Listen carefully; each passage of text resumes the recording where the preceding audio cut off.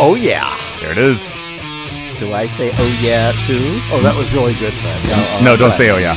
Okay, I will not say oh yeah. Feeling it.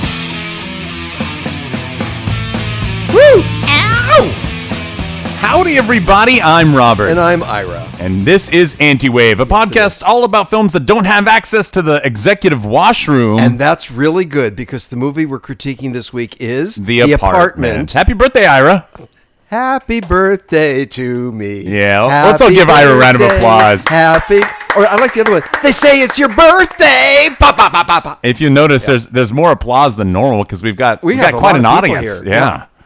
Ira, you want to introduce people? I'm going to introduce people? Yeah. Well, we have I was going to say, Fred used to be my third best friend. No, brother. But one died and one moved away, so now he's vying for number one position. Vying. You can get. He said dying. It all Dying, hinges Fred. on what happens here tonight with this podcast. Fred. I see. Fred Freedman, Hello. A cinemaphile, and my best friend. Wow. Thank you. Wow. Yeah, he's here. We know- Yeah. We've known each other since 1961. We met at camp. All right. We'll get into that in just a minute because okay. in the meantime, I want Yeah. to talk about our top five. Our top five this week is what, Ira? Yeah, we're doing, and I'm ready for this, Jack Lemmon movies. Jack Lemmon. Hey, Robert. Yeah? Have you even seen a Jack Lemmon? I've seen many Have you? Jack Lemmon films. Yeah, of course. I don't know. Okay. We'll see. You thought that, we and I talked about this, We and you talked thought that about I you was were like, no, I've seen plenty of Jack Lemmon films. Did you see 5? I counted about, at a rough estimate, I've seen 9. Okay. Yeah. Good. So you had to leave out 4 of them then for the top 5.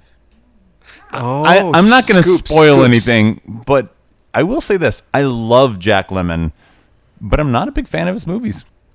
I'm going to say that. There, I said it. Ooh. I do want to point out that last week we had some period pieces, and a lot of them were some things that we had kind of talked about in terms of the Hollywood. A lot of them, the Hollywood films were the same ones that you had mentioned.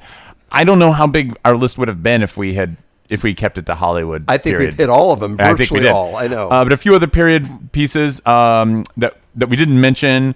Let's see, L.A. Confidential, Much Ado About Nothing, The Quills, The Help. The Help was a Tombstone. period piece, Yeah, but I think he mentioned Tombstone. This listener mentioned Tombstone. But as I said, westerns are a whole new genre unto themselves because literally you could just do westerns, Right. And they're all period films. They are period piece films, but you're right. The actual category is Western. Yeah. I see what you're saying. Fred, what's your favorite period film? How about Gladiator? That's a period, all right. Yeah. That was a period. That's Sword and Sandal. That's got its own little subdivision as well, too. That's right. Yeah. Sword and Sandal. Mm-hmm. Did you see Quills? I did. The Marquis de Sade. Yeah. Lots of sex. It's a good movie. I'm sure that's what you felt like. I remember liking it. I haven't seen it since it was in the theater, so I can't even remember very much about it. Oh, this person also, The Princess Bride, also is a period. Yeah, no, is that a period or is that a fantasy? Well, it's a fantasy period. I would contend that's just a fantasy because it really relates to no specific period. It's sort of medieval. It feels medieval. Sort of Renaissance, and it's... Well, it's definitely not modern, though. Yes. Yeah. So, I mean, taking their side, I think you could say it's definitely of a period. We just don't know what period. But I would argue it's fictional. Well, I mean, like it's Star Wars a period piece? I mean, it's thousands right. of years So now we're ago starting. in a galaxy Right, far, we're starting far to get into away. this weird argumentation of what is period. Star Wars in the past, right? Yes. Yeah. Galaxy far, far. By the way, there's one thing I forgot to do. Please never do that again. That's what you said last year Yeah. and the year before. And in It's fact, my birthday. that's the same whistle that he had those last 2 years. I know. You're right. He only can, owns one of you them. can hear all the old birthdays whenever he blows it. This thing, I wrap my lips around it and blow. Mm-hmm. Okay. Did you think that was going to get a better response than it did?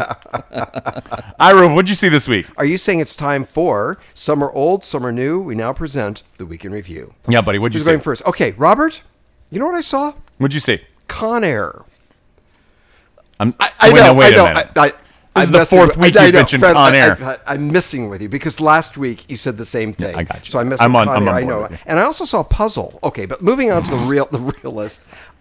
There's a movie I never heard of, starring Jodie Foster called The Brave One. Oh, Does yeah, that I mean remember anything that. I to saw you? that. And it's all about out for revenge, and some criminals done her wrong. So it's one of That those. came out around the same time as Copycat. It did. I remember Yeah, that. That's yeah. interesting. Associated with that, you know who directed The Brave One? This is interesting. Neil Jordan. Oh, Neil really? Jordan, who did Crying Game and Greta, Yeah. which you're going to hold against me for the rest of my life. You know, he did. I think I talked about it before. My favorite film of his is The Butcher Boy. Did you see that? I never saw The Butcher That's Boy. a good one. You should check that out. So I saw that, and I saw The Fly, but the original one with Vincent Price. And you know what's really interesting, Fred? And that I always thought it was a black and white movie, and it's not. Oh yeah, It's in color, but for some reason in my head I always it's like thought that it was a black cheap and white. monochrome color. Like it's like it's all You're washed right. out. Yes. Because I remember The Fly being that kind of dull green. You're talking about the one from like the 1950s. Yes. Yeah. Yeah, with Vincent Price. But what does that have to do with? What? I with saw it. Neil. Oh, you saw. Okay. Oh, you're I'm moving done with into- Neil Jordan. Okay. We're done with that. I was talking about The Fly, which also was written by James Clavell, who was the co-writer on The Great Escape. Isn't that interesting? Yeah. Just As well as Shogun. Ira. And Try to talk into your mic. There, and Mark. Okay. To Sir with Love. It's interesting seeing what they do. Yeah. Real fast, I just want to mention a movie I saw playing in the background, The Love Witch. Now, this was really a bad, crappy movie. Now, is this The Love? Which one? We're talking WITCH. Oh. And she makes these brews, these love potions, and gives them to guys, and she gets the men to fall in love with them. But then they become real subservient and whiny and needy. And so she And you kills drank them. some? And she drank some. And so she kills them. It's a really good movie. But there's one I've been dying all week to share with you. No. And it wasn't that one? It wasn't The Love Bitch or Love I saw Witch it or a whatever? second time, Primer. Oh. I knew you'd be All pleased right. with this one. Fred, are you familiar with Primer? Never heard of it. Oh, man. It's time travel, but I think it's the most intelligent time travel. I think it's the most movie realistic. Ever. Yes, the most realistic, and it's on Amazon Prime. And I rented it. I wanted to see it again. I own it. You could just You borrow it own from it, anybody. Yeah. You know, it was made for $7,000. Yeah. A feature film, and I want to say that the look was very. And they shot on film. Yes, you know all this. Oh, of course, man. You know, this is my notes. They actually shot it on film, and it has an overexposed, washed-out feel to it. Right. And it's raw. And I love the way the dialogue, they talk over each other. And there's one thing you said months ago, and you said, if anyone invents a time machine, Primer is going to be the most realistic. Yeah, I think so. Yes. It's a smart, intelligent film, Primer. That's what I saw Wow. this week. That's a good one. I think I mentioned it before in this podcast, but one of the interesting things about Primer is, when they shoot on film, you have, like, when you start up the camera, there's a few frames that are overexposed to all that light, and those are called flash frames, right? There might be 2 or 3 frames, and then you start filming, and then when you cut the camera off, then those 2 or 3 frames right there on the strip of film are unusable. So in the 1990s, they started using some of those flash frames in music videos and things like that, and just for effect. But those flash frames, generally speaking, are never used in the film. They're snipped out. But in Primer... That's all that was removed. They used they just cut out the flash frames, and they used every piece of footage they had. That's right. In the film. That's right. Because they only had so much film to work with, and they were like, this is all we have. We have to make every shot They count. storyboard, they rehearsed, Yeah. and every shot filmed is in the final film. Right. Yeah. That's Yeah. pretty incredible. It's something to see. All right. And That's what I said. the director even kind of admitted, he's like, yeah, I didn't have some of the story starts to fall apart here, and he's kind of like, I don't know, it's kind of a mess, but you get the idea. It's more of an emotional feel. It's a great movie, Fred. You'd enjoy it. Okay, I'll check it out. All right, Fred, what'd you see this week? Well, I saw absolutely no movies this week. Great.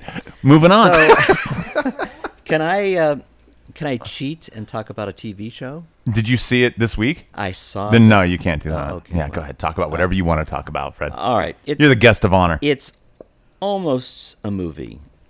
We've been watching Inspector Montalbano. Oh. Which I've heard is- about it. I haven't seen anything. It's a Italian show based in Sicily, based on a series of novels written by a guy named Andrea Camilleri, who actually just died 2 weeks ago at age 93. Each episode, and there have been 39 of them produced, is basically a 2-hour movie. So that sort of counts as a movie, although they're also called episodes of this series. There have been 39 of them made over a period of 20 years. So kind of like Columbo then, huh? I Right? Columbo is the same way, right? Aren't they a bunch of movies? Well, were they 2 hours long? I don't remember. Oh, I think so, yeah. I don't remember. Yeah, I think Columbo's been going on for a long time, but I don't think it was a regular series. I think it was like a bunch of movies. Initially, in a similar it was fashion. a series, and then he came back, I think, and made those individual movies. But they're very funny, and they're very complex mysteries and exciting, and they're all shot in beautiful locations in Sicily. Is there a bad location in Sicily? I feel like everything has got to be Probably not. It's beautiful. all gorgeous, and it's all semi-decayed, kind of like this building. You know? How dare you? No, just How kidding. dare you, Fred? You were the guest of honor, But that's what makes and now you're the guest of just we'll accept you. Well, that's- You've been bumped down a couple ranks. But that's what makes this building beautiful, is that it's been lived in. Oh, And Italy's been lived Good in save. for Good save there, for Fred. hundreds kind of like Ira. You've just been lived in. I've been. Tell me about it. Hey, he's not getting old yet. I'm a month older than him. No, but he's been lived in. I mean, his butthole is this wide. Yeah, and I'm proud of it. Anyway, I would. This show is not easy to find. We had to actually subscribe. When you say we, it's like you and your dog. My wife and Oh, I. your wife. All right. I'm not saying anything about your wife. I was just wondering, like, we. Who is we? Well, it's the imperial we. Don't Oh, you I understand? see. I The am royal king. we. Yes. I just had visions of like you and your lapdog sitting down watching late at night by the roaring fire, sitting on a bearskin rug. Wow. Okay. All right. That's hard to follow. But anyway, we have discovered this. It's on a streaming service called MHZ Choice, which we stumbled upon by accident. It has all sorts of European television. Huh. And all in the original languages with English subtitles. So it's a really interesting streaming service, and somehow or other the Europeans do all of these kinds of shows so much better than the Americans do. I don't know what it is. Well, are you watching a lot of American television? We try sometimes, But it's always bad. we say, "Oh, this doesn't compare. This doesn't compare Yeah. to the European things, the English and the mainland European film TV shows that we watch." So I think And American it's- television is so hit or miss. Some of it's incredible and some of it's trash. You know what I mean? Like sometimes they pull it off. Like the Office, I think, is kind of widely regarded. The American version is actually better than the British version. Right.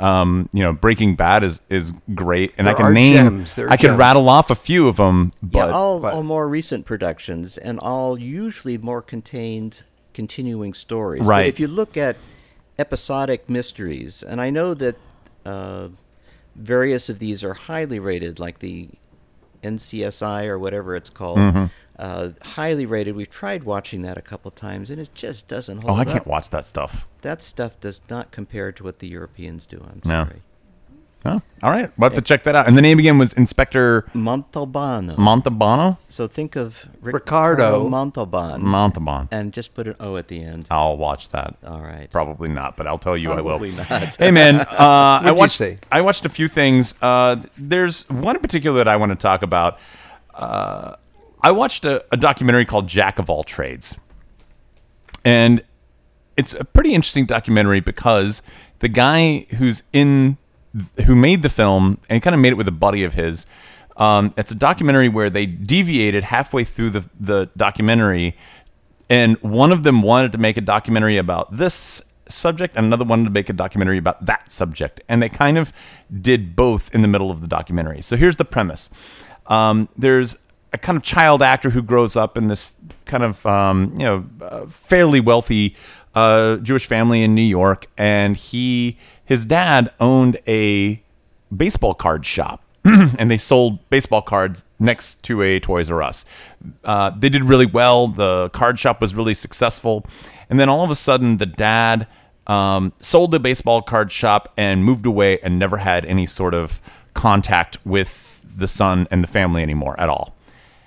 So in in the kid's life, as he gets older, he never really processed the feelings that he had with his dad, but he starts to delve into this whole baseball card stuff. He has thousands and thousands of baseball cards. His mom is trying to get him to get rid of them.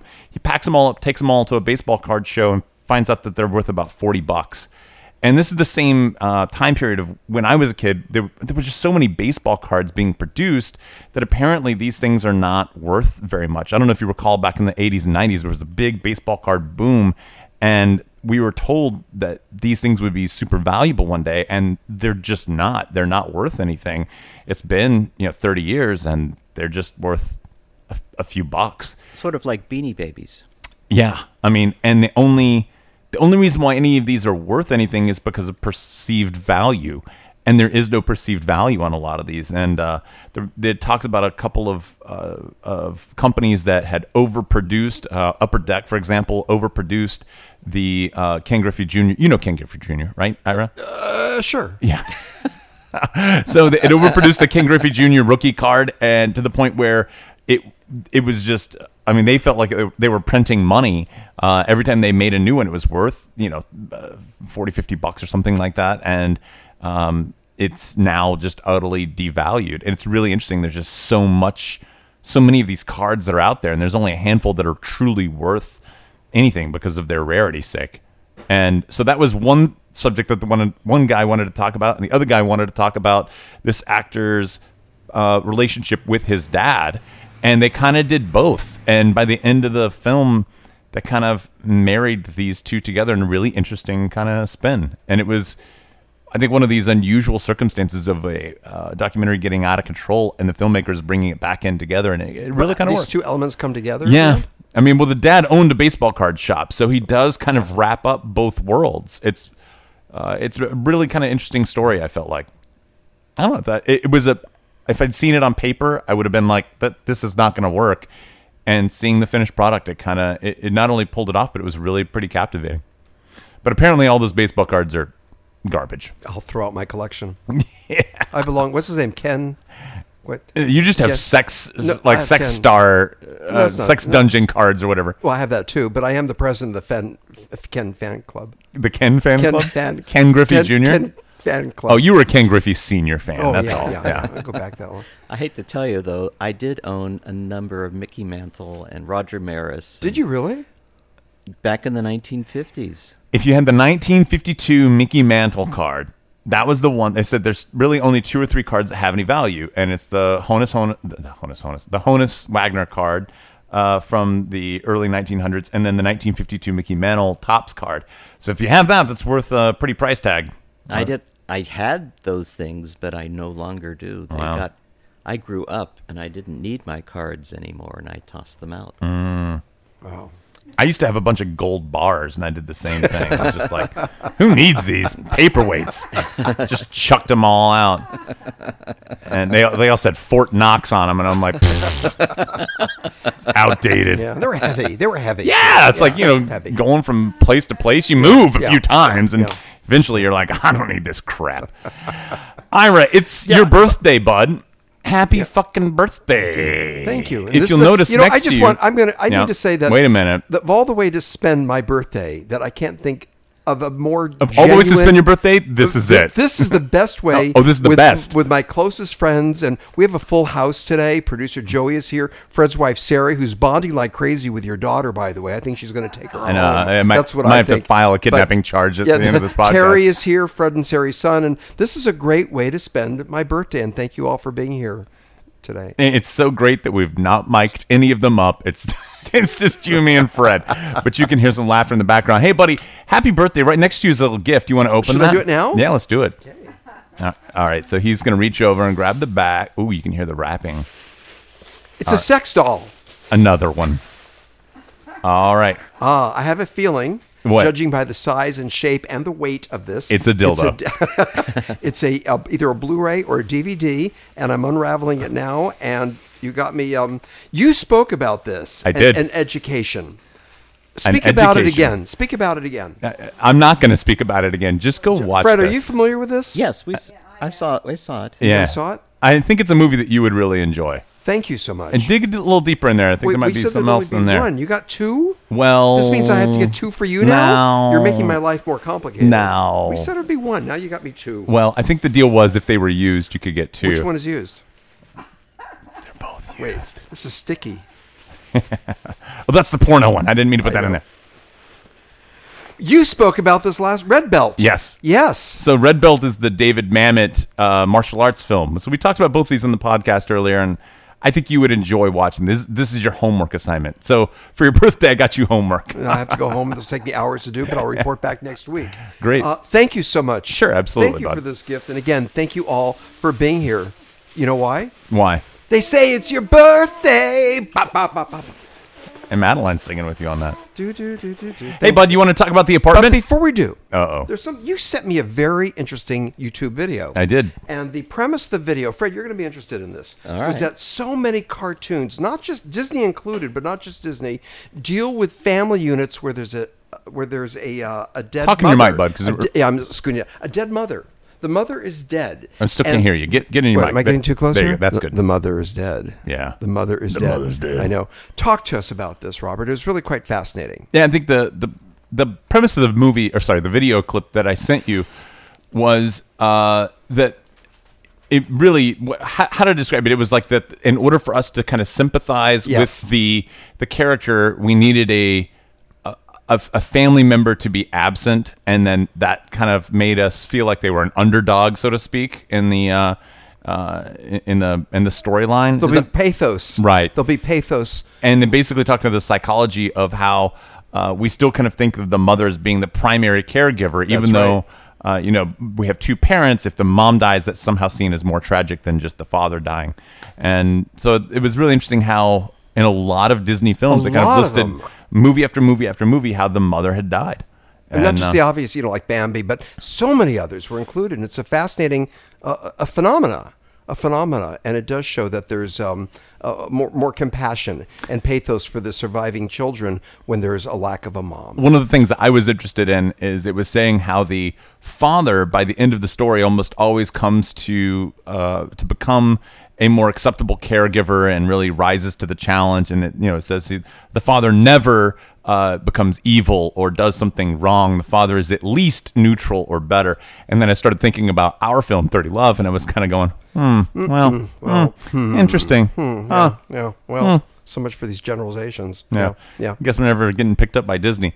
But at any rate, yeah, I think our future animation prospects are probably off the table, Ira. I don't think they're... For 30 Love? Yeah. They're not going to make them. But it's an interesting video, and I think it's largely true. Yeah. The Actually, premise. Disney is doing it the other way around now. It's not going from live action to animated. It's going from animated to live action. Well, I think they're just trying to rape their own catalog of ideas and just going, what can we redo in any which way? I mean, they're make doing Lion King and... too much money off of each of these Yeah. remakes. It's Yeah. funny because they're touting Lion King, the new one, as being live action, and it's But not. it's not. It's not live Yeah. action. It's computer animation Yes. instead of line animation. Yes, that's Yeah. right. That's right. But they're saying, well, we've gone from animation to live action. It's not live. It's not live. So animation. From animation to a So- different form of animation. No, they actually trained lions to talk. That's my understanding. Really? Yes. Bayana. What? The warthog was really tough to train, I tell you. Can you see? Okay. How many times do you think that sentence has been said? The warthog was really hard to train, I'll tell you. All right. Hey, man, let's talk about The Apartment. And Robert, talk us through it. The Apartment is a movie starring Jack Lemmon. That was it. No, how's the theme go? On the theme. Now you've got me all. All right. 1960 American romantic comedy. But that's it. That's it. What a lush, beautiful score. C.C. Baxter is an insurance clerk who is trying to climb up the corporate ladder, and in so doing, he has a great apartment that apparently every executive in his company wants to use to bang some mistress in of some sort. So he's constantly leasing out his apartment, and in the process, he falls in love with Shirley MacLaine, the elevator operator, who it just so happens the head executive or like one of the top executives of the company. I don't know if it's the CEO, it's like the personnel director or something like that. But he also has his eyes set on Shirley MacLaine, and therein lies the rub. Okay, well, what'd you think? Okay. What did you think? So Considering you selected this movie, I'm going to assume that you liked it. I did select it. But Fred, what did you think? Fred, what's your opinion? Let's bring the guest in. It's one of my favorite movies of all time, so I think I like it. I liked it a lot. And it's definitely, now watching it in the 21st century, it's definitely a product of its time. People who've watched Mad Men may understand what's going on here. It's a whole different social and sexual mores of the workplace that, compared to today, this movie could not be made today. Agreed. Really? I knew you would disagree with that. I'm looking forward to having this talk with you. It could be made today. It would have to have a different story, or it would have to be like Mad Men, intentionally anachronistic, throwing back to a different era, because everything that happens in this movie would be politically incorrect and would be sexual harassment and in the workplace. So it would have to be a different story. It would be the Me Too movement rewriting the script. I know what you're saying, and I think there are ways that you could do it that would not. I think the Me Too movement would affect if it was done by a Hollywood standard, but I think you could make this movie, especially as a high budget independent film. I think you could remake it. And not have to change it significantly. I do think that what you're talking about it being intentionally anachronistic, I think that's, did I say anarchist? Anachronistic. Anachronistic. I said it right, didn't Yes, I? you did. Okay. Although you are an anarchist at heart. Thank That's you. all the point. Maybe it should be anarchist. Yeah. Intentionally anarchist. Yeah. Anachronistic. I think it should be intentionally anachronistic. But I think the movie, as it stands, the 1960 version, is already that way. It's kind of critiquing that behavior. And our hero, I mean, he clearly doesn't like what's going on. He clearly has his frustrations, and I think even the morality is kind of called into question as it stands. Don't you think? I mean, am I? I think he's very much an amoral person. He's Yes. using his apartment and as a way of building himself up in the business to a higher level, and the men who use his apartment clearly are manipulating him to think so, that he's going to get promotions and more money and more status in the building, in this huge company of 30,000 employees, if he allows them to do this. Well, I think I mean, he says it so many times. I think the intention was just that he didn't have any backbone, Yes. and he just was thinking this is the easiest way up. What? You're giving me a This look. is interesting. Well, okay, I want to jump in here and say, ever since we've coined the expression anti-wave, I'm looking at all films with the anti-wave lens. This, I think, is an incredible anti-wave movie, and the Jack Lemmon character, Buddy Boy, leaves a lot to be desired morally. And not only he even, correct me if I'm wrong, Fred, because we watched it together and you were taking notes. Aren't there scenes where Jack Lemmon's character is aware that not only is the boss using his apartment for action, but he also knows the boss is not going to stay with her.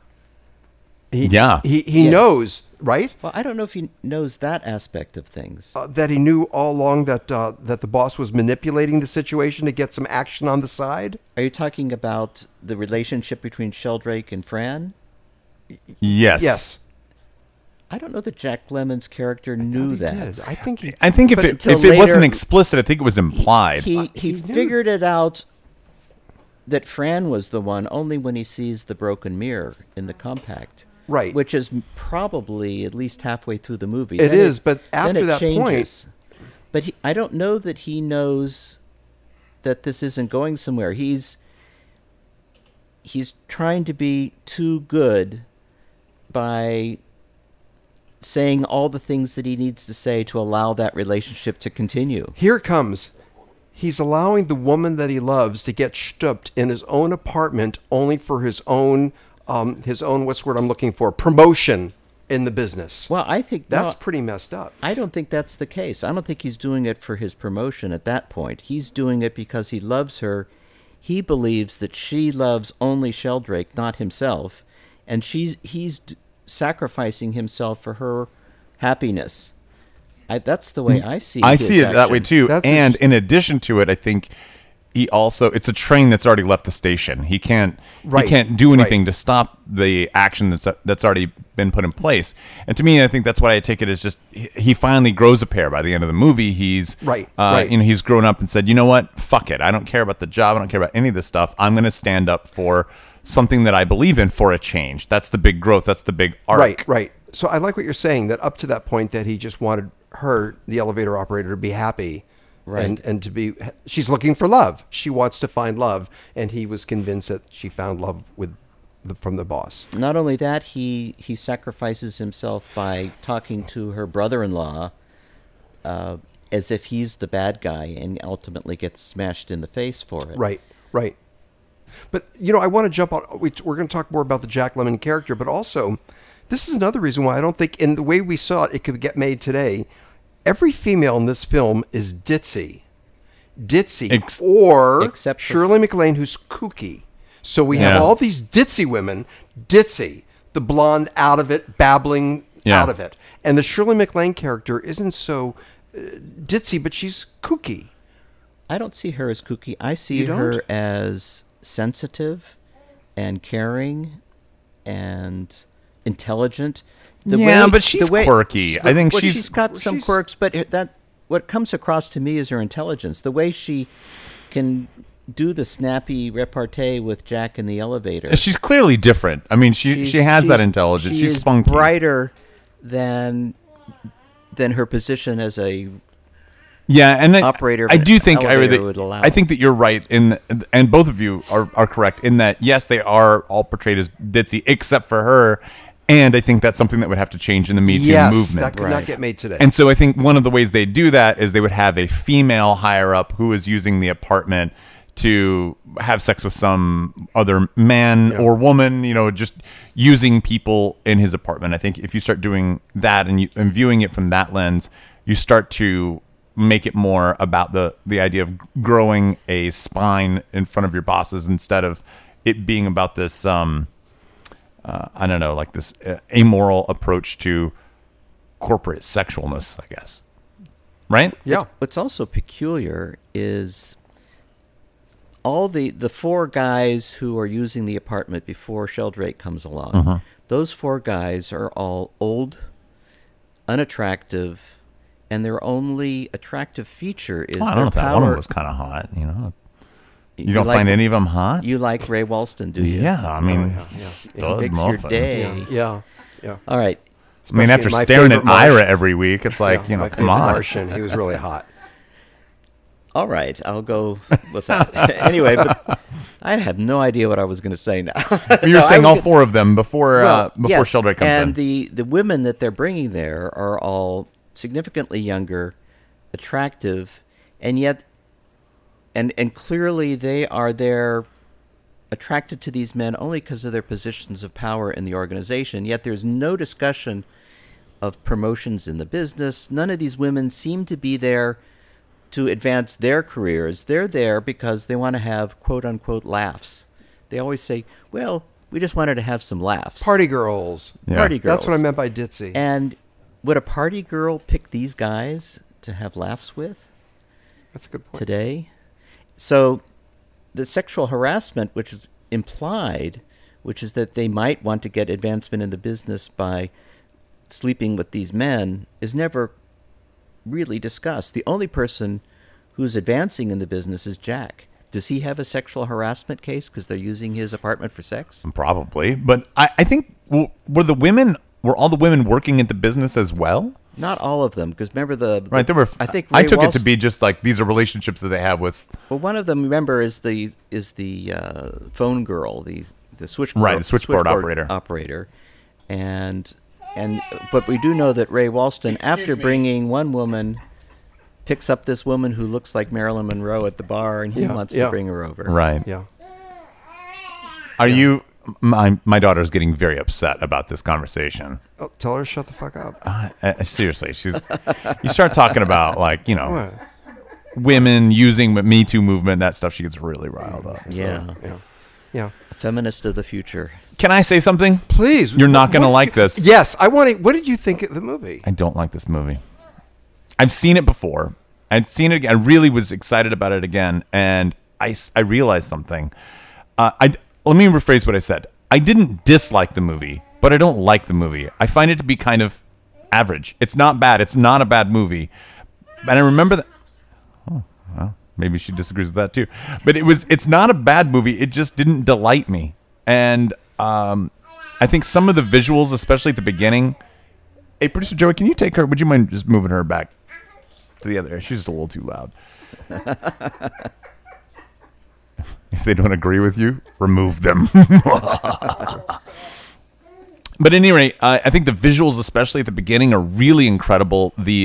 All of the office stuff. That's forced perspective. Did you Right, know about that? yeah, where they had kids in clothing in the That's background. right, in the and background. stuff like that. Yep, It's yep. really incredible. And they made the furniture smaller. And it looks awesome. Yep. It's the whole thing just comes together so beautifully, visually. And I've learned a few things from watching this movie, and I'm really glad that I watched it. One, I also learned that I don't like Billy Wilder very much. I went through and thought about all the films of his that I've seen, and none of them did I really spark to. And I don't know. I know he's regarded as a genius in the film industry. You look so disappointed right now. I'm okay. It's my birthday too.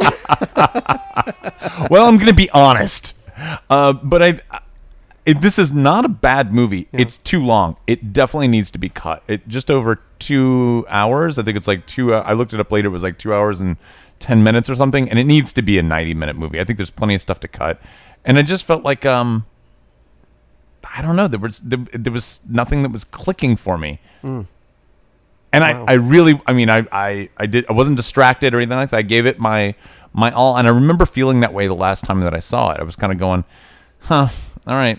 I don't know why this doesn't do it for me. Interesting. Convince me otherwise. Well, this is not necessarily an argument to convince you, but I do want to say it won Best Picture, Best Director. It got Best Original Screenplay. It won Best Film Editing and Best Art Direction, Set Direction, Black and White. That's when they did it. And it was nominated. I bring that mic a little closer to you or something. Yeah, you're really? That's what? better. Is that better? That's much better. Oh, so it was nominated for a shitload of Oscars and won a lot of them too. And Jack and Shirley were both nominated, but they didn't win, as we know. That's interesting. I also don't find Shirley MacLaine to be a sex Crucian. idol. What's that? I think Jack Crucian, that plays the Doctor, was nominated too. You know, I want to say, I'm glad you mentioned that. Let me just interrupt you for 1 second. He's a character actor. Fred and I did some research on this guy. He's the doctor across the hall. Right. And he's done so much. He's done so many movies and TV, right? A lot of TV, episodic TV, as a guest appearance. Yeah, back in the so he did a lot. 50s. I also want to say one more thing, that the cinematography, which is just right, it didn't call attention to itself, but it was just fine the way it was. Same DP who did Marty. I thought you'd enjoy knowing that. Oh, really? Yeah, I think I heard something about that from when I did some research on Marty. Right. And the same DP for one of the sections of How the West Was Won. That's right. But we couldn't figure out But we didn't know which section section it was. Yeah, and How the West Was Won. But Shirley MacLaine. Yeah. Not a sex idol. I don't believe that she'd be having all these guys going wild over her. And I guess I had read somewhere that Oh my God. Really? Well, you know, Well, they were gonna cast Marilyn, right? Marilyn Monroe was like fighting for the role, but Billy Wilder was like, "No, fuck you." He was fed up with her acting like a diva, and so I guess he didn't want to give her the role because of that. But I do think that it would have been better off filmically for her to be in the role instead of Shirley MacLaine. You really found I think she's hot. I mean, Irma LaDouche, she made a good prostitute. I can't envision Marilyn in this role because she's really cute, but I don't see her coming across as intelligent, whereas Shirley MacLaine's character here really feels bright. We needed Audrey Hepburn. Audrey Hepburn, maybe. Agreed. Yeah, that could have done it. But you know what? I never was crazy about Audrey Hepburn. I was always crazy about Audrey Hepburn, but that's another story. Shirley MacLaine, I just never was turned on to in that time period. And that was when I was in my teen years, so I should have been. But, looking back at this character and this performance, I'm really impressed. It's subtle, where a lot of the acting in this movie is over the top. She's very subtle, very real, very warm. I was very much attracted to her in this character. I guess as I watched it, I saw several times where I felt like she was waiting to say her line, and I didn't like that. There were times like when the moment that's coming to my mind in particular is the making the action where she talks about her hand being cut off in the elevator, like the elevator doors will close, and she kind of puts her hand into her shirt. I could see her trying to make the line work before it was time to make the line work. Like it was already, the seeds were already planted. Another problem that I have with this movie, Jack Lemmon is supposed to be significantly sick and like dying of the flu through a big portion of the movie, and he is moving around like a wild man. If you have the flu, you do not move. You're like, I can't. Well, it's a cold. Wasn't it just a cold? It's a cold. But look, the dude's staying at home. He's so sick, but he's like frantically like flailing about, and he's like stuffing handkerchiefs everywhere. It's not right. It's not the right performance. He is a little over the top in parts. I just realized that watching it again last night. Please, I'm not attacking the man. I love Jack Lemmon. I really think whenever he shows up in some movies, and as I did my top 5, I realized a lot of it is, I'll watch this movie and I'll actually be drawn more toward it because Jack Lemmon's in it. And I'm going, I like him, but his acting is frequently over the top, I found. As I was looking through these movies, I'm going, he's not that great in this, but I like him. Does that make sense? I don't disagree with that. I don't disagree either. I don't disagree. I agree with that. I see the over-the-top nature of this acting. On the other hand, since he is very morally ambiguous, only Jack Lemmon could make this character likable. Mm-hmm. I think that's very true. I think it's also true in the sense that very few people could make him so meek and still likable and warm, right? Yes. So very few people could really pull that off, that kind of a character. You know what scene really annoys me? I know. Ira knows Go because ahead. I complained about it. The scene where he's singing while making the spaghetti. Yeah. That With the singing tennis racket. drives me nuts. Why? I don't know. It just doesn't feel right. Yeah, imagine being on a podcast where every week your partner has to sing something. I gets it in like constantly. I can understand what you mean now. Excuse me, I'm the birthday boy. Oh, hey, what's up? Yeah. What's up, douche? Happy birthday to me. There you go. He's doing it again. That's interesting, Robert. Yeah. I mean, I love this film. I get it. It's certainly up there among the top 15 favorite films of all time. And I for can me. understand why you like it. I get that. It's not for me. And I really want you to know that I did give it my all. I really watched and studied. I do have a thought. If you came home to your apartment, your apartment has been used a couple of times by other people. Am I wrong? I don't know of what you speak. Okay. Yes, it has.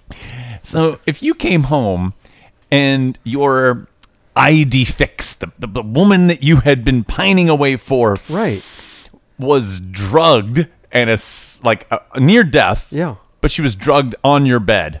Oh, I see what you're saying. I'd fuck her. Yeah, that's kind of what I think, man. If we're talking about a morally ambiguous person, I think Ira would rape her and then call the police. That's all I'm saying. Fred? I like how you're asking Fred to comment on that one. Yeah, he knows me quite well. Let me think about this for a minute. Well, I thought you were going to ask the question about And if it was here's my the other apartment, thing, would I too. want the woman that I live to be? Here's the other thing, too, is that you could just blame it on the other guy and be like, I didn't rape her. It wasn't me. It was him. Well, they would do DNA. They would on do the DNA, scene. and it would First be of all, it's the like semen. 1960s. And second of all, you could be like, she's in my bed. Of course there's going to be my DNA everywhere. It's compromised. There you go. See, dude, your excuse is already kind of, it's all written out for you, man. I like how you're mulling this over like as if it's this. a possibility. I've never seen Ira this speechless. He Well, he doesn't know considering what you're to saying. say I'm about considering this. what you're saying. Yeah. So what you got to do is start leasing out your apartment. I was gonna say- and just leave a bottle of sleeping pills right by the bedside and be like, Robert, do you have like a girlfriend on the side, and you can use my apartment because we don't want producer Joey to know what's going on. Use my place. She'll be near death, suicidal. I'll go over and I'll have my way with her. You got it. I've been trying to do Cool. that for a while. That's what I'm really getting at. Producer Joey, you're not listening, right? As it turns out, many of the sleeping pills that are available these days it's hard to kill yourself on those alone. Yeah, you got to resort to aspirin now. Yeah, you got to. And in those days, this medicine was Seconal, which was a barbiturate sedative. It suppresses respiration, and you can die from that for sure. Well, I guess it's good that she didn't die. Yes. Although they did seem to make light of it. It was almost just like, oh, just walk her around a little bit. I was like, oh my gosh, man, this is a major. Like she was. Oh, they slapped her. Well, that was quite a scene. The I slap. know. Well, and they kept cutting away too to Jack Lemmon of like him looking at her like, what? Why do you got to slap her? There was a lot of slapping. It was a little gratuitous. You're getting Aroused? Yeah, a little aggressive there, buddy. Yeah, smack her. Jumping ahead to Money Shots, I have to say that I did see this movie in 1960, at which time I was 13. My parents took me to see this movie, and what I really remember, you talk about the Money Shots being what do you remember years later? Right. The scene of them walking her back and forth in that room was one of the key shots that stayed with me. That really made an impression. Walking off her suicide? More than even the slapping. I don't remember the slapping until I saw it again recently. But had you not seen it since 1960? Oh, I've probably watched it in between, but it's been a number of years until I watched it again recently. And the walking scene was really what stuck in my mind. Yeah, because if you had not seen it since 1960, that'd be quite a leap of. I mean, I couldn't imagine that you would really retain much from that long, right? Yeah. Wow. That's interesting. Yeah. What about you? What's one of your money shots? Yeah, let me just say that, again, just a little trivia note that in contemporary times, it was one of only two other movies that won Best Film in Black and White, Schindler's List and The Artist. Schindler's List was not a black and white film. I knew you were going to say that. I know, yeah. Not only because of the girl in the red dress, but because of the ending, putting the stones on. Right. But largely regarded as a black and white film, nonetheless. That's your trivia. The money shot for me, I call it The Graduate ending, the run at the end. Even though The Graduate, he was running, but here we had Shirley MacLaine running. And that run is obviously an emotional swell, I think, not just for me, but for virtually all the viewers, where she realizes who she wants to be with and what's important on New Year's Eve. That great moment when she's with Fred McMurray, who's kind of a terrific villain, I think. Yeah. And the camera pans and she's gone. She's out. It swivels on Fred and then back to the table where they're at that club and her seat is vacant. And then we go to her running towards him and the music swells. And that's a money shot for me. And, speaking about Gene Wilder before, like, You said Gene Wilder. Not Gene Wilder, but Billy Wilder. Billy Wilder. Thank you.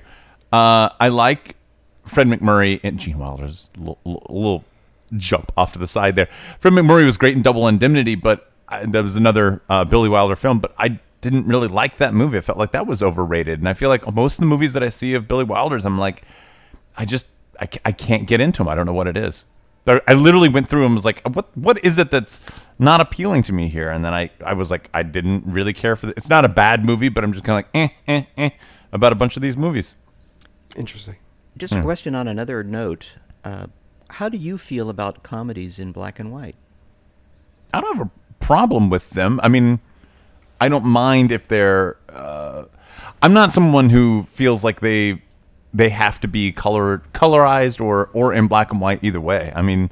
Yeah, I personally like black and white a lot, and it's unfortunate they're not making movies in black and white anymore. Clearly, in 1960, it was a choice. It wasn't an economic decision, because by that point, there were a lot of movies in color, and yet they decided to make this one in black and white, which I find very interesting. Yeah, I think there's something that's kind of nostalgic about it. I think it's also a production saving, like a budget concern if you're trying to save money on color stocks.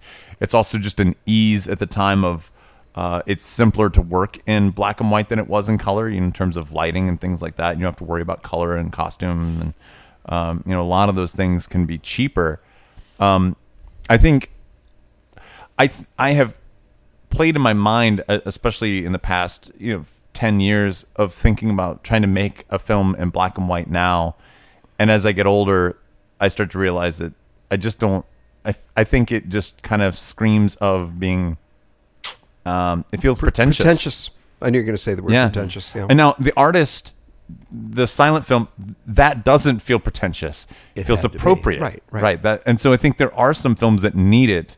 But I think that's just, it just feels like, why is this in black and white? There better be a really good reason why it's in black and white. Now, of course, Good Night and Good Luck, which we spoke about recently. And the interesting thing is, that was shot in color, and then they processed it in black and white in post-production. I think there are some times where it can be done. Schindler's List is a great example of that. That movie, if it had been in color, it would not have been as great. I actually think that it was enhanced a great deal by some of that. How about Manhattan? What do you think about that one? Because Woody is one who seems to be able to get away with black and white occasionally. Yeah, I think he could. There's something about it, the grittiness of it. I think he shot on a film stock that just kind of felt a little more grainy, and I guess somehow it just kind of. We almost kind of give him a pass. I don't know, because he did the same with what's the cigarettes movie that he did? Cigarettes. Something. It was in the late '90s. He did a movie in the late '90s. It was in black and white as well. Something in cigarettes. Gum and cigarettes or something like that. Anyway, I think cinematography in Manhattan is gorgeous. Point well made about Woody Allen. I feel like he can get away with it without being overly pretentious. I'm thinking about like American History X, which did a really good job of having black and white, but then also integrating color.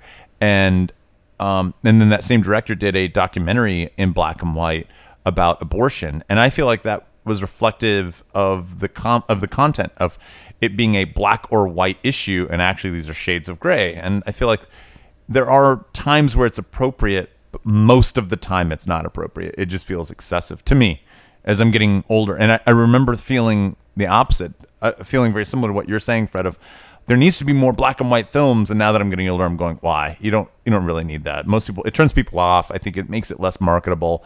I think fewer people are going to go see it, and it's all just because you have this idea of romanticizing a technology that's been surpassed. But with film noir or those early episodes of Outer Limits or The Twilight Zone, how about The Train? The Train. But I mean, look at a film like L.A. Confidential, right? L.A. Confidential that that's not black and white. That's right. And I feel like they grabbed a lot of the same noir elements, and a lot of that stuff was pulled off. So I think you can update it in a way that is in color and enhanced. Right. Hey, let me ask your opinion on something. When I was reading up on the film, preparing for tonight, so many articles labeling genre. They referred to The Apartment as one of the greatest rom-coms ever made. Rom-com, romantic comedy, and it gave me pause when I saw romantic comedy. Let me do something real quick. Let me just knock out my money shot, and then let's get to that comment, because my money shot is him sitting at his desk with the big forced perspective and the beautiful office scenery behind him. Okay, now moving on. Let's get back to this concern that you have, because I think this leads us straight into anti-wave. What you're describing is, I think The Apartment is anti-wave on a scale from 1 to 10. If a 10 was like Brazil, the Terry Gilliam movie, all about corporate, climbing up the ladder, and a 1 would be like Working Girl, from the 1980s. There you go. Let's think about that. This movie, where would this movie rate on a scale from 1 to 10? So is it very, very anti-Hollywood, or is it traditional Hollywood? And I think what you're describing is a really good argument as to why this is a more anti-film. Yes. This is anti-wave in the sense that, say what you're going to say. It's not a romantic comedy. It's not a romantic. I don't know what genre Fred, it is. Do you see what I agree with you. I think if Jack Lemmon hadn't played that role, it wouldn't have been a comedy at all. Right. Yeah. Right. And absolutely. I don't know that it was a drama either. This is really a tweener. This is between genres. We could call it a dramedy. A dramedy. Yeah, that's true. It almost feels, which I like. Fred, I like what you just said. If Jack Lemmon had not been in it, I wonder if it would have been a comedy at all. And I think there are other comedic elements to it. Yes, there are some funny lines. Right. The script is pretty clever. But it's not even a laugh out loud comedy. I mean, even the funny stuff is like, it's it's amusing, it's chuckling. You might have 1 or 2 laughs, but then that could happen in practically any drama. Right. There's going to be 1 or 2 laugh out loud moments just because life happens that way. But I wouldn't, just because you get one or two laugh out loud moments in a drama doesn't make it a comedy. So, yeah, I think that's a really good argument, interesting? especially in the Romantic heyday of comedy. this golden age of cinema. You would think that it would fit squarely within a specific genre. Yeah, it and doesn't. I don't know that it does. That's because the rom-coms of today are so empty. Yes. And this is really about something. Our perception of rom-coms of late has been so diluted with inane, simplified stuff. They're only about one Right. thing, right? Whatever that thing is, it's whether if it's climbing up the corporate ladder, that's it. That's all it's about, and it's just about that one thing repetitively and very predictably. And I think this is not about one thing. It's about love. It is about corporate ascension. It's also about manhood. It's about a lot of different things and very complex emotions, which and I it's like. much more real. All that is good. Yeah, Yes, Yeah. it's very good. It's- That's why I like this movie so much. Ultimately, it's a love story. yeah. It is a love story. It is a love story. Now let's talk about the ending, Yes. Well, especially if the, we're talking about it being anti-wave. the ending, the last line? The last Or what- line. Ah. Yeah. Well, go ahead. What do you Yeah. think? Shut Let's up and talk. deal? Yeah, shut up and deal. How do you feel about that? I kind of like it. Do you? Yeah.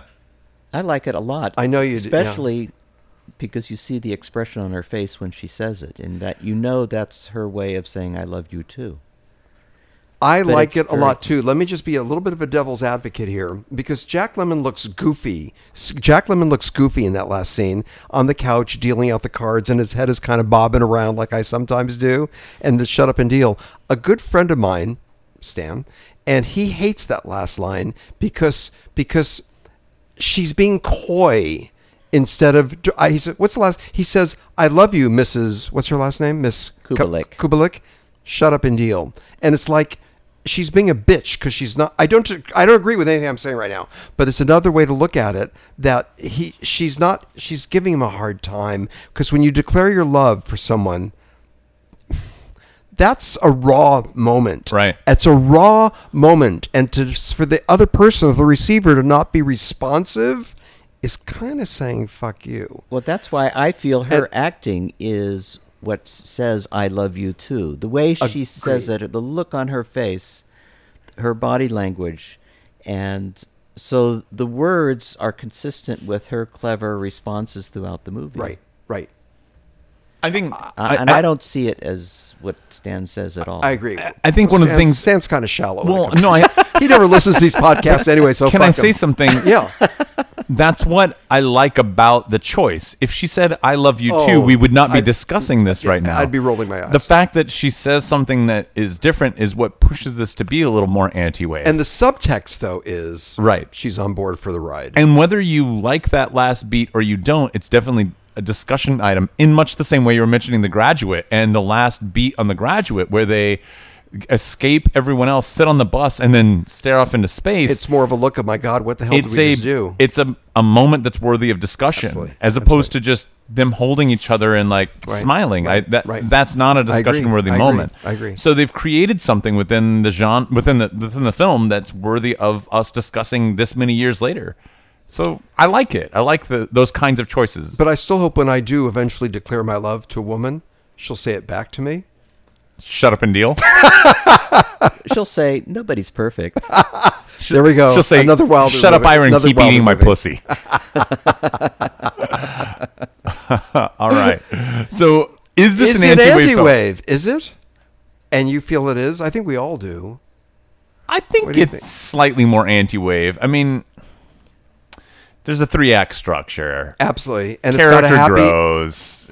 The love. Well, he does grow. You're Oh, giving yeah. me a look. No, he didn't. my look was on another point, that it's got a happy ending. Oh, for sure. He gets what he gets wants the at girl. the end. Everyone wins. And he just comes to terms with the fact that he's left his job and just like, I don't know, I'll travel the world or whatever. And he's like, I'll find some other place to go. And it just kind of seems like all your worries have just gone away now. And so that just kind of seems to be magical Hollywood writing of like, yep, don't worry about anything. All the other stuff that you've cared about before, it's all gone because you made this one simple decision to leave your job. Spoiler alert. Ah. So in that sense, it does feel a little Hollywood. It pushes it back the other direction. For Absolutely. me. Absolutely. What do you think, Fred? I'm not an expert on anti-wave as you guys are, But you do have an opinion, and it's pretty have it- strong. I mean, clearly, this is a Hollywood movie made by a leading director, Right. a leading director, writing team, very important actors of the time. So it's very Hollywood, and it does have a happy ending. But we've been talking about all the controversial ways the behaviors are in this movie. In addition, though from a different perspective, it was very controversial at its time. Yeah. There was a major backlash in the public against men and women having sex, and the man is married to somebody else. This shouldn't be shown in a movie. I like that. I like that they were going there this early. How about that? That feels real. This was one of the first times that had been depicted on Sure. the screen. Right. So that was very controversial at the time as well. You're right. And then seeing a suicide attempt in a movie. Yeah. Right. That was very rare, and to have it presented so frankly, that was Almost comedically. But And yeah. those are really good points. Both Yeah. is and is not why it is and is, because the people who made this film were all Hollywood darlings, not Sure. just the two stars. Well, Shirley- but was all she- of them, even IAL Was Shirley Diamond. MacLaine? She wasn't that big, was she? This was her breakout, was wasn't this it? her breakout film? well, she was in Pajama. She was don't on remember. Broadway. Wasn't she on Broadway? but she also had been in Around the World in 80 Days. Was that playing before? an Indian princess of all Yeah, things. yeah, I know. That was But ridiculous. even the IAL Diamond and obviously the director, you got a lot of Hollywood heavyweights there. Yes. But you brought out some really good points why it is anti-wave, and obviously the core point for me, which you both more or less disputed, and I wrote down, well, the protagonist's disturbing motivation, because I was still going along with Right. why is he doing this? Is it just for job advancement? And you guys actually corrected me on that and felt that, well, it's so he can, she wants her to be happy, that she really loves Fred McMurray. Well, that's at that point. But early on, I mean, Yes. the very initial presentation of these guys using his apartment Yeah. and him being so beaten down by them, I mean, that was kind of despicable behavior. But he, in his initial meeting with Sheldrake, and he's explaining how he got into this position in the first place, he kind of minimizes it, and it just got out of control, basically. Right. That's exactly right. You're giving it a 6.8, aren't you? I am. I was thinking Seriously, six and a half. Is that great? A Yeah. 6.8. I'm giving it a 6.8 on the anti-wave scale. I'll give it a 6.7. Mm-hmm. All right, so clearly somewhere between 6 and 7 lies the truth. Yeah. Absolutely. Yeah. Hey, man, that's nice. Who died this week? Are you saying it's time for? Got to tell you, unfortunately, we must. The following people, they done turned to dust. I don't think you guys know what happened here. It was What? on the news coming over. Kirk Douglas. Kirk Douglas? Kirk Douglas. Wait, didn't he die last He time died. Fred was here? No, you're getting that a year ago. I think he No. did, but No. he was... Yeah. Resurrected like the phoenix he is. Yeah. Anyway. And I really liked his chin and the striped shirt in 20,000 Leagues Under the Sea, right, That- Fred? that was I really like that. good. That was really good. And he He had great did not hair. look so Great good hair. at the last Oh my Academy God, Award. he should have been dead by then. Do you think Yeah. it would have been But his awesome if they just hairline- rolled him out with that same striped shirt? Just like, go. You know, another thing Captain. about Kirk, great hairline. I liked his hairline too. Great hairline. You know So what? He's dead. It's a wig. The entire time it was a wig. It was not Really? real. Yeah. Wow. However, he's not getting my my Dead Corner Silver Spotlight Award. Instead, that award is going to Harold Prince. Now, I know we associate him with Broadway. I know we do. And he's responsible as a producer and a Ira, director. back What, am up I just still a little. not? No, what? back up, but aim your mouth towards the mic. I know he's associated Okay, now with you're Broadway fucking with us. primarily.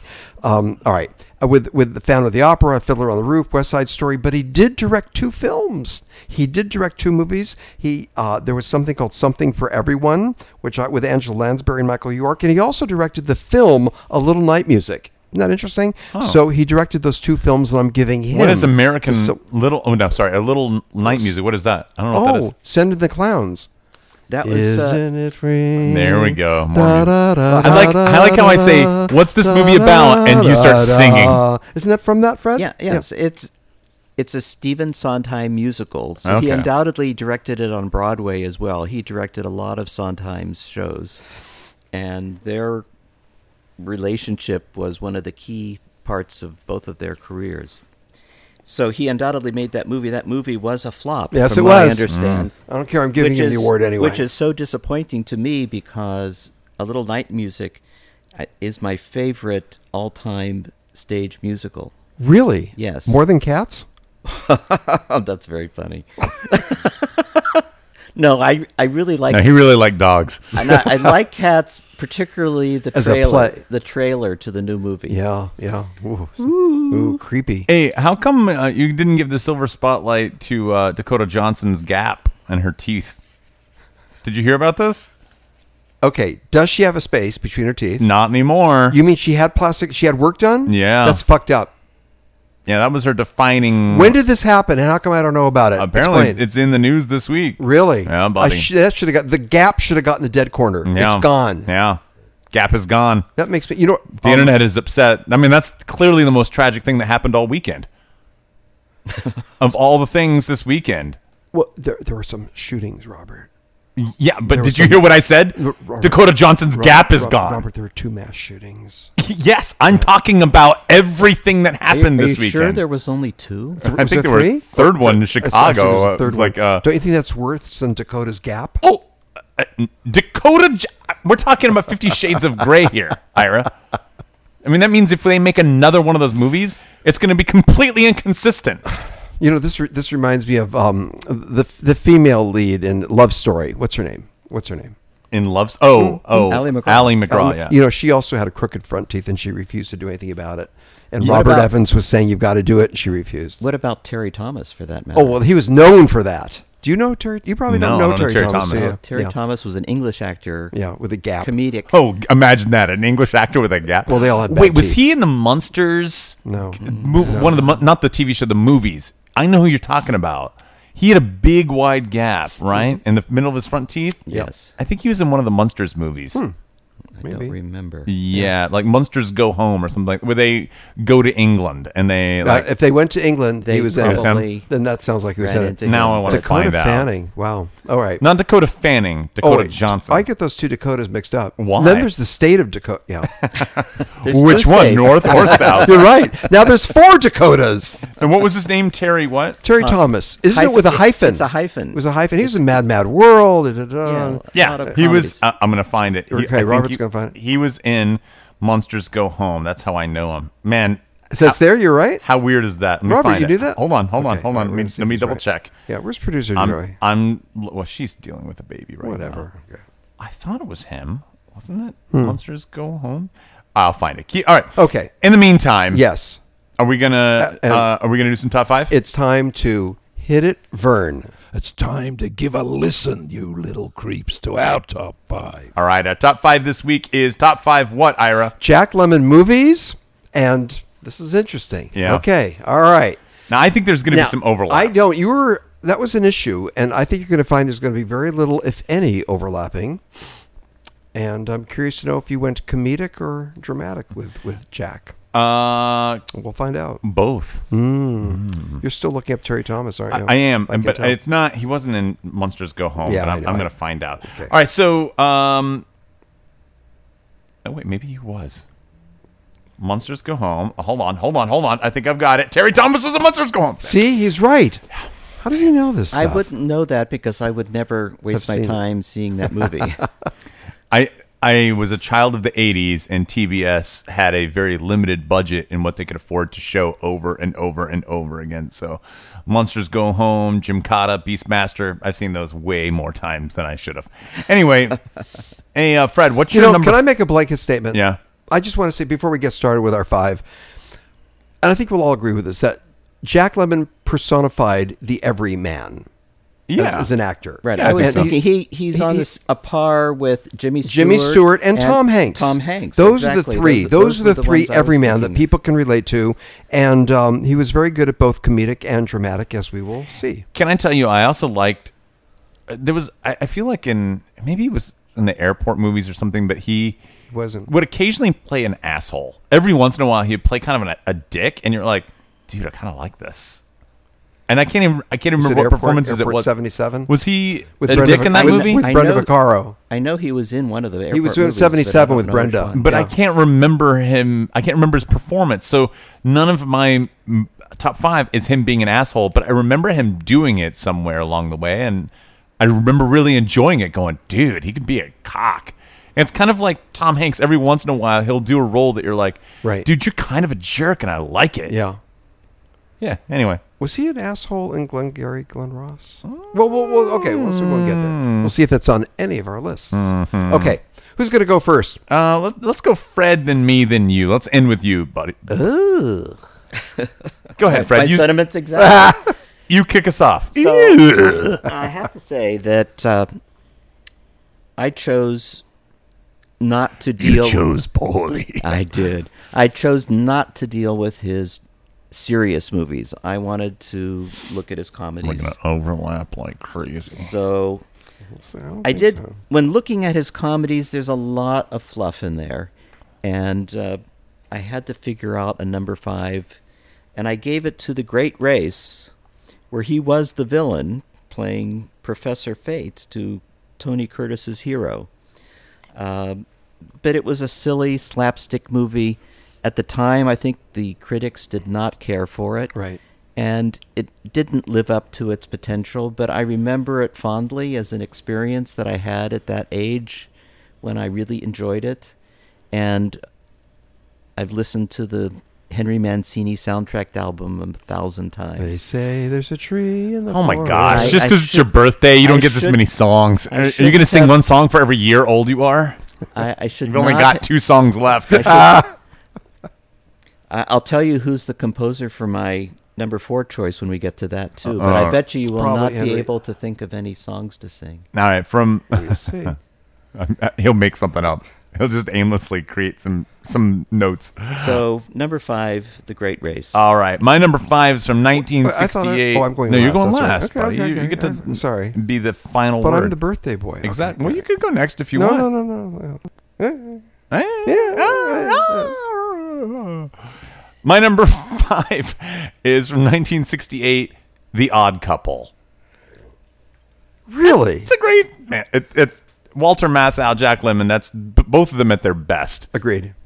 And I saw What that do you say? movie- What's the line? Like, it took me an hour to figure out that FU meant Felix Unger. That's a great line.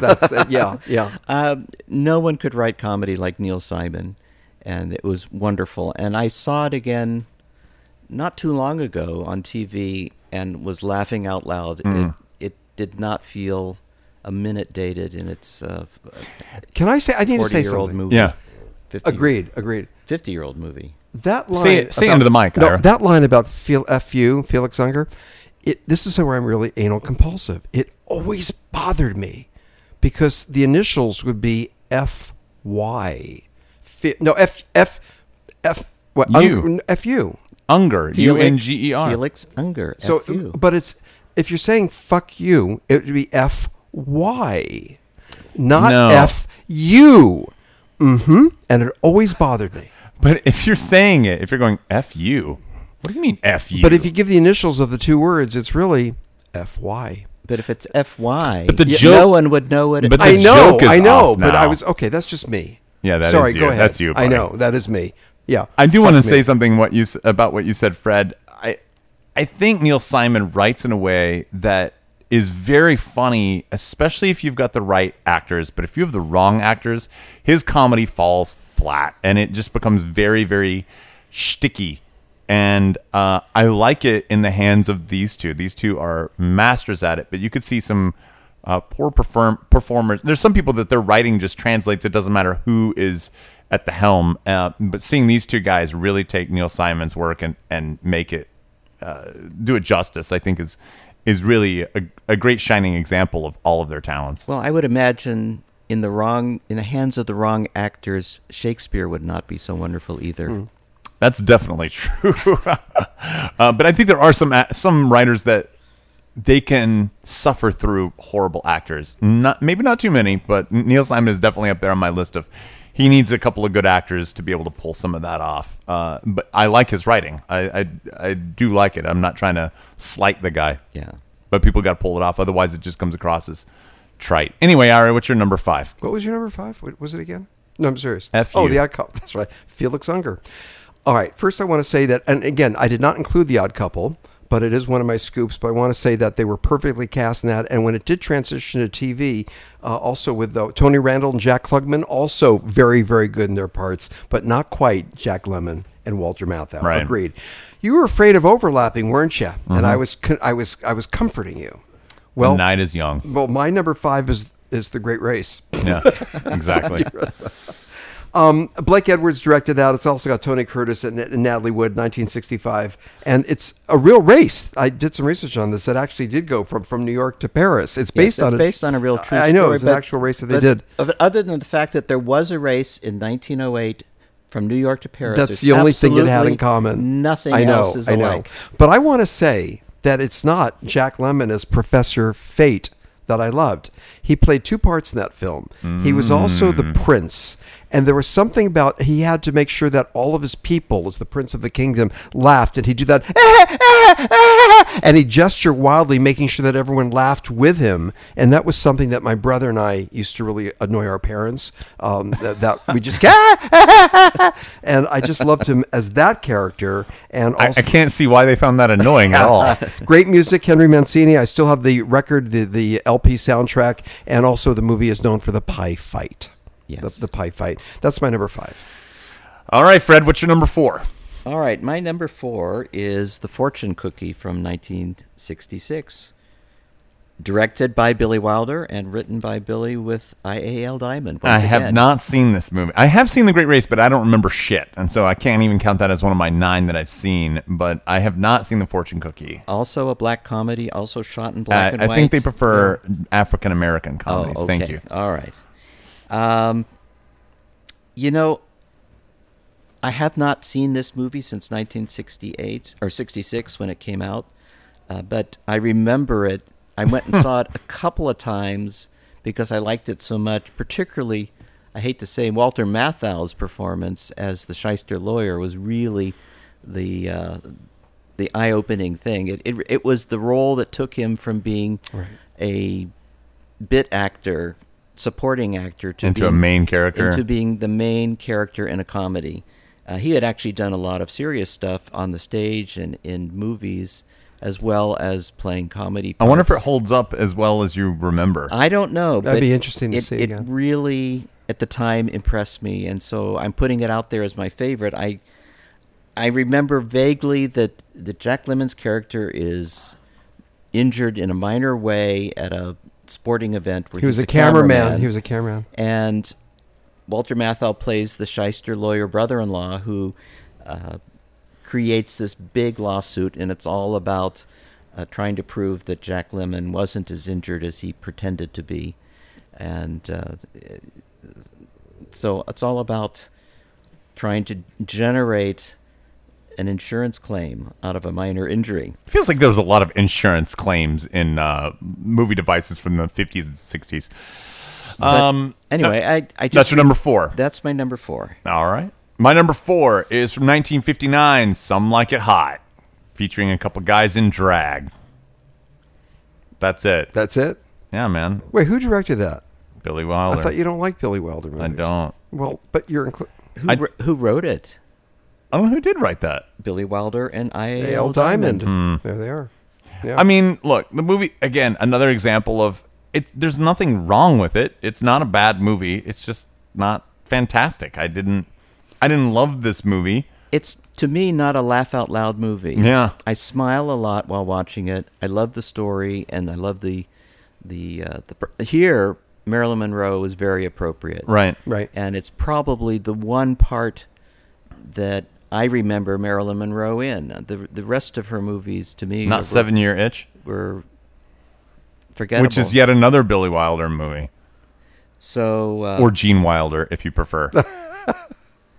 Well, one thing I can say about Billy Wilder, nobody's perfect. Which is, again, the famous last line. Right. Right. All right, what do you got, Ira? Dressing up in drag never made me laugh. It's true.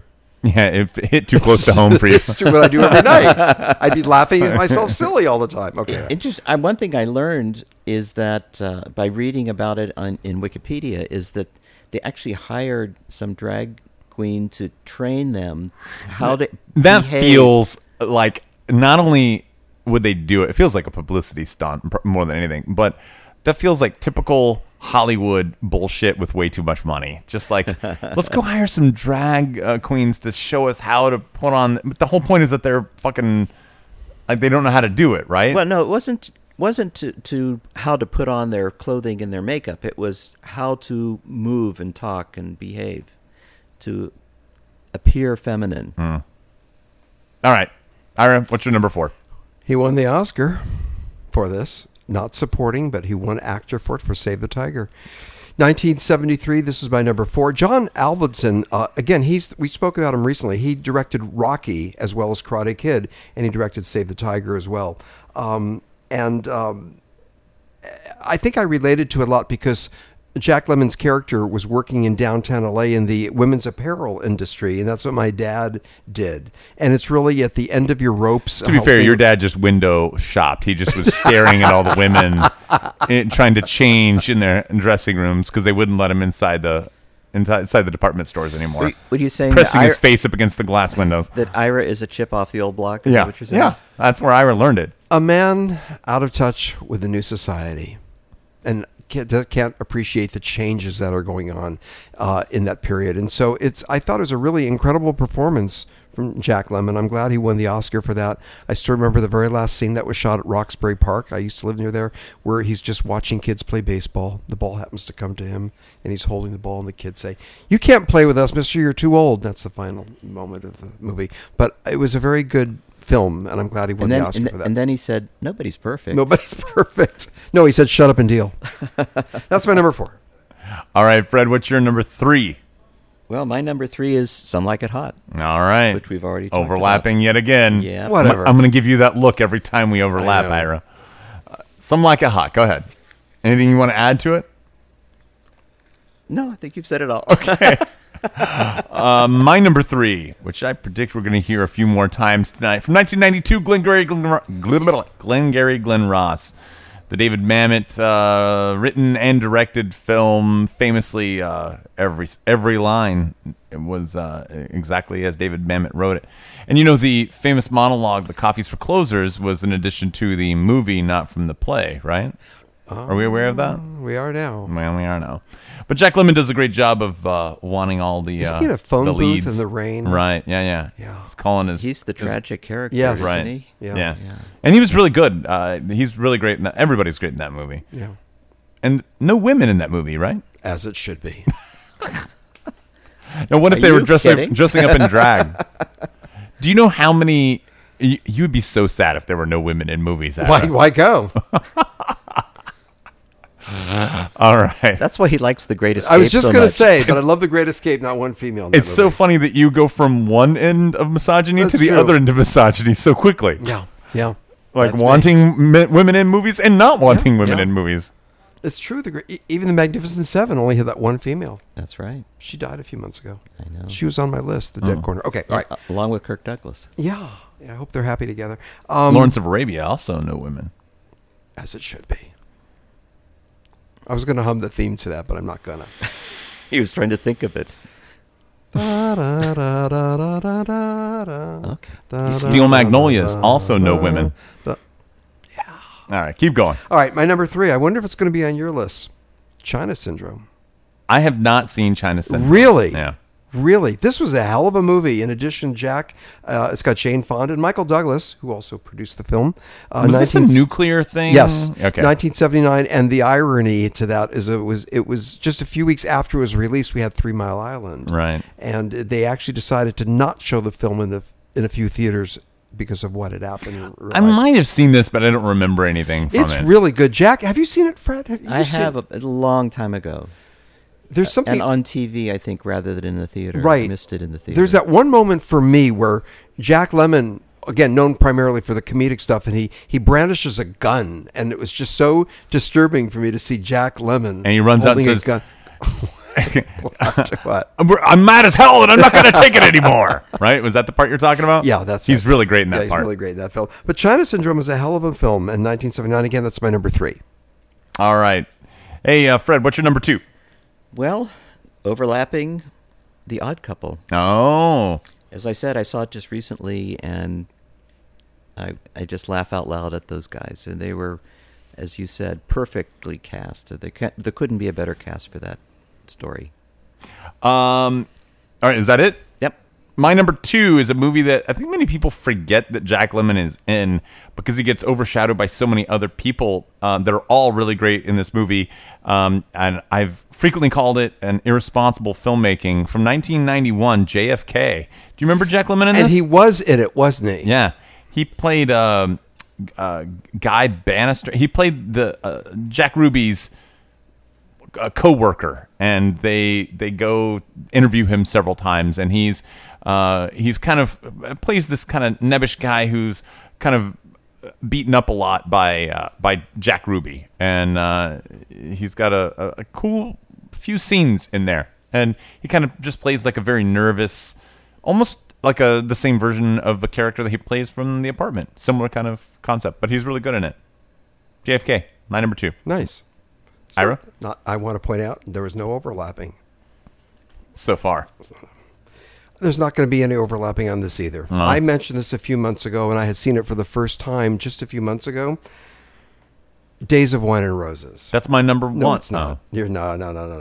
I'm not gullible anymore. I told you that. 1962. Blake Edwards again directed it with Lee Remick and Henry Mancini. Yes. Did the music to that. I want to tell you that all 3, director and the 2 leads, were in AA. They had issues with alcoholism in real life. Is that interesting? Oh, wow. So I think that added a certain something. I can tell you, fascinating.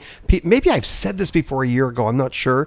But regarding the ending, which was it was not a happy ending, where Lee Remick simply leaves and knows that she can't change and she's an alcoholic. You see her walking away with the liquor store neon lit up in the night sky.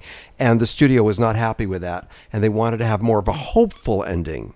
Just hopeful. And Jack, I've read this in 2 sources, you guys, where he, after completed filming, he went to Europe. This was before cell phones. And they were hoping he could come back and reshoot a few scenes, but he, quote, was not available, so they had to leave the ending the way it was, which is the way Jack wanted it. Isn't that interesting? But what a performance. So he was ducking the studio. He was ducking the studio. And again, before cell phones, it was relatively easy to do. He was in Europe, and it's got that disturbing ending. The studio was not happy it's still really easy to do. You just got to ignore on your cell phone. That's all. Yeah, but then the studio would say you're not answering. Yeah, Yeah. that's right. You're absolutely right. What a hell of a movie that is. It's raw, it's gritty, it's gutsy, and he's just terrific in that movie. Just terrific in that film, Days of Wine and Roses. Days of Wine and Roses. All right. Fred, what's your number 1? Well, golly, it's The Apartment. The Apartment. You want to hear about it? Sure. What's it about? Well, let's start all over About again. 30 minutes too long, if you ask me. Not for me. I don't know what I would cut out. My number 1 is from 1997, 12 Angry Men. And while this is a made-for-TV movie... It's the remake. It's the remake. And I think Jack Lemmon is the big shining star of that. Like, he really does a good job of bringing some humanity into it. You know, I know this is almost sacrilege to say, but I felt like the remake was, while not as good as the original, it's right up there. It's got some really nice moments to it, and it was a worthy remake to try to, bring some people into the story that they would have not otherwise wanted to watch because the original was in black and white. I think that does alienate some younger moviegoers and stuff like that. So I think this was a well-made attempt, and I think Jack Lemmon was really good in it. I really enjoyed that one. Did you say that it was a TV movie, or was it a made-for-theater movie? I think it was a made-for-TV movie. Made for TV. Yeah, I believe so. And was Jack Lemmon playing the Henry Fonda role? As I recall, yeah. Now it's been. I want to make sure that I'm saying that correctly, but I think he was. Okay. Yeah. Which kind of makes sense. I mean, Yeah. I haven't seen it, so I would. Oh, you haven't seen it? I'd be curious to see it. I've seen the original, and I've seen the stage play, but I've not seen that version. Yeah. Ira? Again, some overlapping, but not as much as you had feared. My number 1, Missing. I've mentioned this movie to you before, and I know you're not familiar with it. Your number 1 Jack Lemmon movie is not The Apartment. No. Well, I thought about that, but I knew we were going to devote 45 minutes to it, so I thought I'm not going to do that one, even though I'd probably put that in my top 5. Missing. You're crazy. You didn't Why? even put it in your top. Yeah, you didn't even put it in your top 5. Make it a scoop. It's a scoop. Oh my gosh. Have you seen Missing?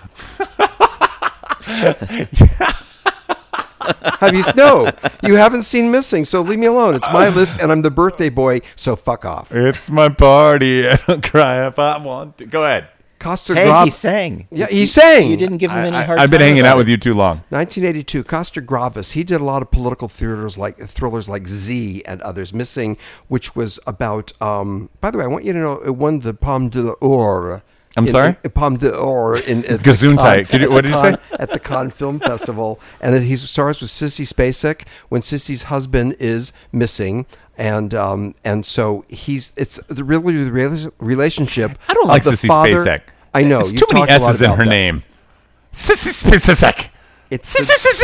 Excuse me. It's the dynamic between Sissy and her father-in-law. Who names their daughter Sissy? Fred, tell him to stop. Stop. No, Sissy. stop that. It's vintage Jack Lemmon, and there's a scene there where he was very good at wearing a suit with a loosened tie. That was a look of his. Right. With a loosened tie. You guys know what I mean. And he's so desperate to find his missing son, and he goes into this packed amphitheater with a megaphone and makes a speech. Has anyone seen my... And he's like ruffled, and he didn't sleep all night. Wasn't the kid missing in like South America or something? Yeah, it was one of those countries. They had a coup. Right. And it's a true story. It's based on a true story. And it's vintage Jack Lemmon. He was terrific in this movie, and I think it's worthy to see. You may want to consider seeing Maybe that. you should have selected that for this year's, Out of the Vault movie. What, are you Instead, saying- you selected The Apartment. It's too late now. Fred. Sorry, birthday boy. But I wanted to see the Yeah. apartment. He did it for me. Oh, producer Because- Joey just sent me. It was Mary Elizabeth Spacek. Oh, that's how she was. Yeah, born? and then Sissy was a nickname. Oh, by the way, I sent you guys an email some weeks ago, which you ignored. But And we do that a lot. It's not just you, Fred. Don't worry. We speaking ignore a lot of emails. of strange names. Oh, Rip Torn. When Rip Torn died, I sent you an email saying, in fact, that was they were Torns. That was their last name. And an uncle and his father both assumed the nickname Rip, and so did he, to maintain the tradition. And so it wasn't just a Hollywood contrivance. It was something in his family. Right. Hence, Rip Torn. Yeah. Now I want to find out what Rip Taylor's real first name is. George. Confetti. Confetti. It's Confetti Taylor. Confetti Taylor. And he goes by Rip? Get the fuck out of here. All right. All right. That's it. Hey, scoops. What did you guys put down? I had The Apartment as a scoop. I can't believe you put Charles Elmer Rip Taylor. Rip is the nickname. So it is Charles Elmer Taylor. Elmer Taylor is pretty good. All right. I think he's better off with Rip. Missing. Yeah, you know what? I'm going to be honest with you. I looked through a lot of the Jack Lemmon movies, and of all of the Jack Lemmon movies that I was skimming through that I hadn't seen, that one had the most appeal to me. I was like, watch it. dude, that looks pretty cool. Yeah. It's a He's good real good premise, at that. and he looks, just from the poster, I was like, man, I can tell this is going to be a good It's movie. vintage Jack. I can't believe you chose The Apartment and not that, though. You know what? We've often discussed this. If the primary movie we discuss should be included in the top 5, and my feeling Yeah, it was, should, especially if it's one of your favorite movies of all time. But there's an argument pro and con because we already spent a lot of time talking about The Apartment, so it'd be somewhat redundant. So I made a concerted effort to go into bring in other things. Mm-hmm. Besides, I really, really like Missing. So back off. So put Apartment number 2. Whatever. It's my list, and I'm the birthday boy. Leave me alone. Oh, all right. Well, see, I guess I don't get a talking back to because I did put it as number 1. Yeah, There see? you go. That's all Oh, right. yeah? Fred, you make sense. Why didn't you put it down Missing as number 1? What the hell's wrong with you? That- Fred, that's do you one want to of do my a scoops. podcast every week? Because I'm looking. Scoops, Days of Wines and Roses. I mean, I put all those as my scoops, Days but of Wine I and had made Well, the all right, decision there it not is. to go serious. All right. Hey, man, we did it. Woo! Happy birthday, Thanks, Ira. you guys. Happy What a great way to birthday. spend my birthday. Yeah, there you go. Yeah, and thank you for the gifts. Absolutely, Yeah, man. You better yeah. watch those. Let me know what you think. I will. I think you're going to enjoy them. I think so too. All right. I'm going to go home and watch them tonight. Man, All right. Hey, if people have some Jack Lemmon movies that they want to mention to us, they I don't can. know. We've included virtually everything. I think we have, but if there are, Well, we didn't include How to Murder Your Wife. We didn't talk about that one. well, if you want to include Good How to Neighbor- Murder Your Good Wife, Neighbor Sam. you could send us an email to robert@antiwavepodcast.com or or Ira at antywavepodcast.com. you can reach out to us through Instagram, through Twitter. Our handle there is @antiwavepod. That's right. We're all over the place, aren't we, Robert? We are. We are all over the place. You can find us on iTunes, Stitcher, Google Play, Podbean. Just go to our website. Or you can reach out to us through Patreon and help keep the sprocket holes moving over there. Aura and the Lost City of Gold. Can't believe this. What do you think about that, Ira? I protest. I'm going to skip next week. Yeah, if that's all I'd right like. with Hey, you. Fred, I'm with you. Yeah, All right, you we're gonna say do that this. now. We're gonna do this. But wait till you see next week when you really hate it. Yeah, I might All right, call so in next week sick. we're going to watch the new Dora the Explorer movie. Cool. And we'll report in on that. Hey, Fred, thanks so much for coming in Fred! today. Thank you. Yeah. It's a pleasure. And let's keep the round of applause going for Ira and his birthday for lasting yet another Thanks, year. you guys. Wonderful way to spend my birthday with all of you. Yeah. Hey, man, I think that was it, right? Oh, I guess we should thank producer What would Joey you for doing do? a great job. Thanks, producer Joey. Yeah. She did produce on this one. She did some producing. Yeah. Yeah, she did. She also produced your baby. Yeah, I guess that counts. Thank you, everybody else, for coming down. And I guess until next week, you just keep watching movies. And we'll help you sort them out.